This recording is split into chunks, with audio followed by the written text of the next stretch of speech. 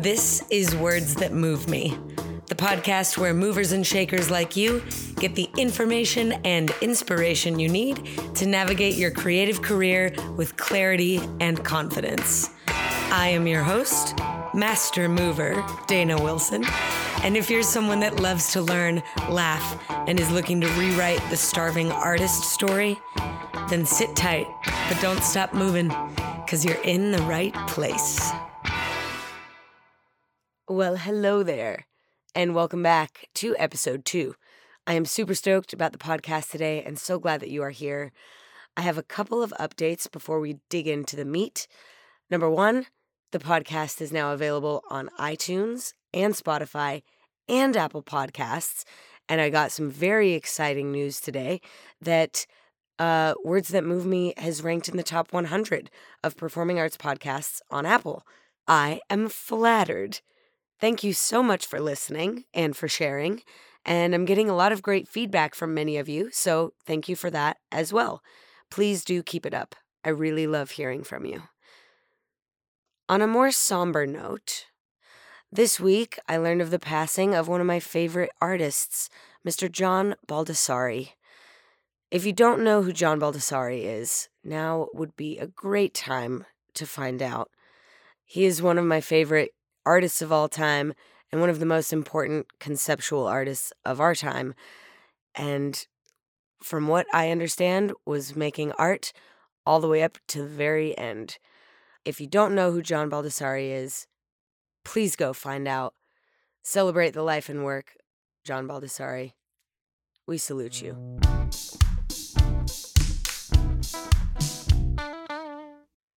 In lighter news, I had a couple important firsts this week that I would like to share with you. I worked as a dancer on a music video yesterday, and as part of our look, I was on the receiving end for the first time in my life of acrylic nails that are maybe less than an inch long, but feel like yardsticks hanging off the end of my fingers. They're gorgeous. Whoa, they're like shiny and cool. But I've had to relearn how to do everything, especially type. But also get into my car, unbuckle my seatbelt, buckle my seatbelt, wash my hair, eat food, get food out of my teeth. These are all like super steep learning curve for me right now. So kudos to all the ladies out there who make this work on a daily basis. I am rocked by this. I kind of like it. I think I could get used to it. Another first, extensions, and lots of them, which means lots of glue that I had to get out of my hair today with the fake nails and dish soap. I think it's all out of there, but right now I do have a deep conditioning treatment in, and my head is wrapped with some wrap. So if you hear that sound, it's me touching my head. Okay. I think that's all for updates. Let's get into the good stuff. Oh no, there's one more. In case you couldn't tell, I'm sick. I knew this would happen at some point. I didn't expect for it to be so soon in the series. I apologize that right now you're having to listen to my stuffiness and the occasional cough, but I'm going to learn so much about editing out sniffles and sneezes and throat clears. So thank you for your patience today as I'm working back to 100%. Okay, in episode 1, I make the argument for doing daily, and I give my definition for creativity. I also talk about the story of how I started my 400 and some consecutive days of videos on Instagram. I talk about going from being afraid of cameras and technology to being about as comfortable in my editing software as I am in a dance studio and becoming a living mother ginger of cameras. I keep them everywhere. And I will talk about those in a bit. Also in the last episode, I touched on the importance of putting the perfectionist in the passenger seat. On a technicality, it's impossible for all of your work to be your best work, and I believe it's highly unlikely that your early work will be your best work. So, why not get closer to your best work by working every single day? Yes, in episode 1, I posed a challenge to all of you to make a creative work every single day, even if it sucks. And I've heard back and seen work from several of you who are on your way already. Congratulations. I'm excited for you. Okay, I'm going to start by expanding on a few of the thoughts from episode 1. So if you haven't listened to that, you might want to jump back and catch up. But please, if you're driving, stay right where you are. Don't touch your phone. I promise I'll do my best to make this not feel like jumping straight to Return of the King when you haven't seen The Fellowship or The Two Towers. If this podcast goes well, by the way, I think I will be starting a Lord of the Rings appreciation podcast. Big fan. Okay, I'm going to start where we left off with the value that I found in making my project public. I loved the fast feedback loop of Instagram, and I noticed that relative to other platforms like Facebook or YouTube, the feedback on Instagram tends towards positive. Notice there's not even a thumbs down option there. And I think that's deliberate. I'm sure it is designed to keep you feeling good so that you stay there longer. Well, I don't like the thought of somebody else trying to engineer how I spend my time, but I do, as a recovering perfectionist who's been hard on myself and my body and my work since I was very young, find great value in the occasional pat on the back. That said, this project was a great, really low-stakes way for me to practice receiving criticism. I don't know if you've noticed or if you've been on the receiving end, but people can be super harsh from the other side of a screen. And I, like most of you creative types, whether you choose to admit it or not, am a delicate flower. I'm going to talk more about criticism in a future podcast, but for now, I'd like to leave you with this Teddy Roosevelt quote, which you may have already heard, and encourage you to go watch Brené Brown's Netflix special, A Call to Courage. All right, here we go, Roosevelt. It's not the critic who counts. It's not the man who points out how the strong man stumbles, or where the doer of deeds could have done them better. The credit belongs to the man that's actually in the arena, whose face is marred with dust and sweat and blood, who strives valiantly, who errs, who comes short again and again. Because there's no effort without error or shortcoming, but who does actually strive to do the deeds, who knows great enthusiasms, the great devotions, who spends himself in a worthy cause, who at the best knows in the end the triumph of high achievement, and who at the worst, if he fails, at least he fails while daring greatly, so that his place shall never be with those cold and timid souls who neither know victory nor defeat. Woo! Oh my gosh, brings a tear to my eye. Man, listen, once you've done a daily doodle or daily thing past 400 days, you can come rip me apart. But until then, as far as I'm concerned, I am untouchable. I am Sparta. Oh man, I would love to use that soundbite here, but I don't think that is allowed. So, moving on. Now I'd like to talk about approach.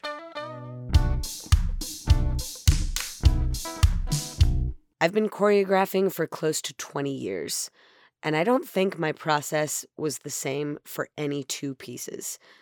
I really can't tell you exactly what to think or do that will get you through a lifetime of fulfilling making, but I can tell you a bit about the mindset and the techniques that helped me get through a year of daily making. First, take your ideas seriously, especially the silly ones. Get ready to start hearing the inner child, aka artist, constantly speak up. Mine usually said something like, "Oh, wouldn't it be funny if," or, "Oh, it'd be crazy if," or, "Ooh, you should really." And then I got in the habit of listening. And when I'd hear sentences start like that, I'd respond to them right away. I wasn't always in a place where I could act right away, so I'd keep lists. I kept one called carry-on, and the other was called checked baggage. Obviously, the carry-on is for fast and easily accessible ideas, something that I thought I could knock out in a couple of hours without much planning. None of them take as long as you think, by the way. Go ahead and double it, and you're on the right track. All right, the checked baggage list, on the other hand, is where I kept bigger ideas that needed a little bit more fleshing out. For example, a project that needed a specific location or costume or other people getting involved. Now, if both bags lists were empty, this is what I do, and I recommend you do this, everyone, regardless of whether or not you're working on a daily project. When you run out of things on your idea lists, take a field trip, or what Julia Cameron, the author of Artist Way, calls an artist date. This is a time when you can indulge in curiosity, when you can go deep inside yourself and observe what's going on there, or you can zoom out and sail above all the people and things going on in this world and observe them. I had a lot of my favorite ideas solo on artist dates. Speaking of ideas and coming up with new ones, I think it's important to remember that many great artists have built careers off of going deep on just a few ideas. Take John Baldessari, for example. He put dots on faces for years. Years. So even if you've chosen a daily challenge, don't feel like you need to choose a new idea every single day. All right. My final offering on the subject of approach is more than a trick or a tool or a rule. It is a way of life. It is yes and. You may be familiar with yes and as being the golden rule of improv comedy. Well, it is not just the golden rule, it is the guiding principle of my life. My favorite illustration of this, and I'm going to ask you to get involved here. I'm going to ask you a question, and you're going to say no. Okay. Hey, can I tell you a story real quick? Oh, dang, that's a shame. Dead in the water. Now let's try again. I'm going to ask a question. This time you're going to answer yes, no matter what I say. Can I tell you a story real quick? Cool. Is it okay if it's about outer space? Right on. Is it okay if it's about Britney Spears in outer space? Great. Is it okay if it's about Britney Spears in outer space being chased by a space bear? You didn't even know space bears existed. Oh, let me tell you about space bears. Can I tell you about space bears?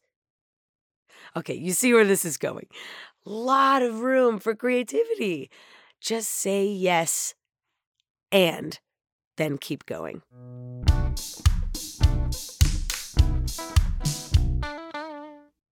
All right.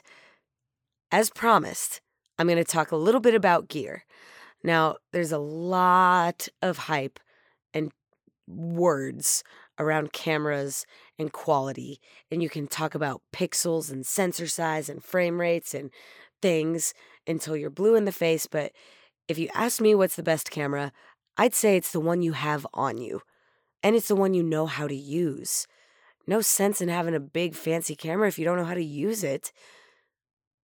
My arsenal started with an iPhone and is now an iPhone, a Galaxy, for ease of use when I'm overseas, a Vixia Mini, a Sony a6000, a DJI Osmo, the pocket gimbal, super cute, a Ricoh Theta and the Theta S, an Insta360 and an Insta360 X, and a DJI Mavic, which is a drone, which is awesome. All of these are useless if they aren't charged up, so keep backup chargers and batteries. And of course, they're useless if they're not on me, which is why they're all small and is why my backpack is heavy. Pro tip, by the way, speaking of backpacks, the Lululemon Cruiser, the one that was made in 2014.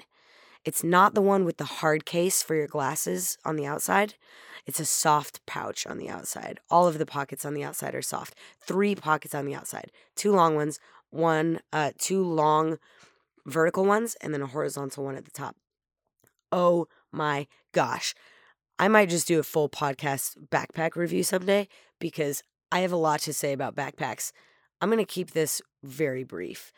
Here's something that a lot of people don't think about when they're buying a backpack. The color of the inside of the backpack. This is where the Cruiser gets it right. Exterior of the backpack, well, they may come in many different colors, but exterior black. I love a solid black. Interior, cream. So that I can see all my black items that I keep in there, like charging cables, tights, leotards. It really helps to be able to see. The inside is bright. So, Lululemon Cruiser, good luck because I have an eBay search out for them. Usually when they spring up, I buy them right away. Moving right along. What is inside the backpack is absolutely as important as the backpack itself, maybe more. So let me run down a quick list of things that you might not think that you need on an adventure of daily doing, but that you really, really do. Number one, a camera or capture system of some sort. SD cards, and many of them. Tape. I mean, in general, whether you're in a creative moment or not, you need tape. You might also need cash, and you certainly need an all-weather notebook, just in case it starts to rain. We already covered spare chargers and batteries, so, okay, moving on to the software front. I love the Adobe Suite, couldn't recommend it more. Lynda.com.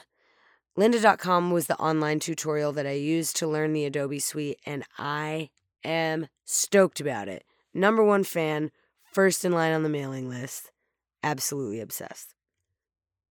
Okay, so we've talked about the feedback and the approach and the tools. We even covered hardware and software. Now I want to talk about the big picture. Production. The making of things. You've probably heard the saying, it takes a village. And that is true, especially for creative projects like films, TV shows, music. But I like to think of it a little bit less as a village and more like a gigantic automobile assembly plant. You know the ones with a big robot super arm that puts all the parts together? Yes, that one. And the parts are all of the different teams. The parts usually come from different places, different factories, if you will, and they're all designed and specialized for their specific function. So in my little metaphor, the carps and the electronics, they're the chassis. Production design team is the body. The stylists and wardrobe designers, they're the interior. The choreo team were the wheels. Lighting is, well, the lights, and music is obviously the music. If we were to really go deeper, I would tell you that the stunt coordinator and the on-set medic, they are the airbags. Now, here's the part where it gets good. The producers are the big robot arm. The director is the engine. And the talent are the ones that get in the car and drive. Now, this is a big abstraction, and I'm leaving out some key players like camera, but this is how I like to think of it. So let's focus for a moment on the producer, the robot arm, if you're still in the metaphor. This is kind of tough because the job, producer, can mean very different things from project to project. Film producer has different responsibilities than a music producer, for example. And then if we really lift up the rug and take a look, there's executive producers, co-producers, line producers. Whoa! I could spend an entire podcast talking about the job descriptions and a breakdown of the hierarchy of all of these roles. But for now, let's do a general demystification. Producers are responsible for the project financially and logistically. They understand the full scope and they know who will be the best to get the job done. So they pull the team together. That's everyone from director to grips to publicists, electricians, gaffers, choreographers, writers, stylists, dressers, hair and makeup, yes, dancers, etc., all of us. and they delegate and communicate with all of these departments throughout the production and make sure that it gets done. And gets done on time. And within budget. Fingers crossed. I had a really unique experience with this on my daily project because by the time I started making my own micro movies, I'd already been in a handful of feature films. So I became fascinated with how things are made from a very, very small scale to a huge scale. One of the best things that I gained from that perspective is an understanding of exactly how much work goes into a production, even a tiny one. I learned the value of location scouts and camera operators and editing and lighting. Holy heck, lighting, so important. And that gave me a whole new level of compassion and respect for those that I share a set with. And I would like to gift that to all of you. Because no matter what your discipline is, in the fullness of time, your path will cross or maybe even merge with a different one. And because of projects like Daily Doing, when they do, you'll be ready for it. All right, my friend. I hope you are feeling prepared and inspired and ready to make, because I am ready to wash this conditioner out of my hair. I so look forward to talking to you next week. And till then, keep it funky. I like keep it funky. I think that keep it funky is my sign off. I believe in it. Fully. Wholeheartedly.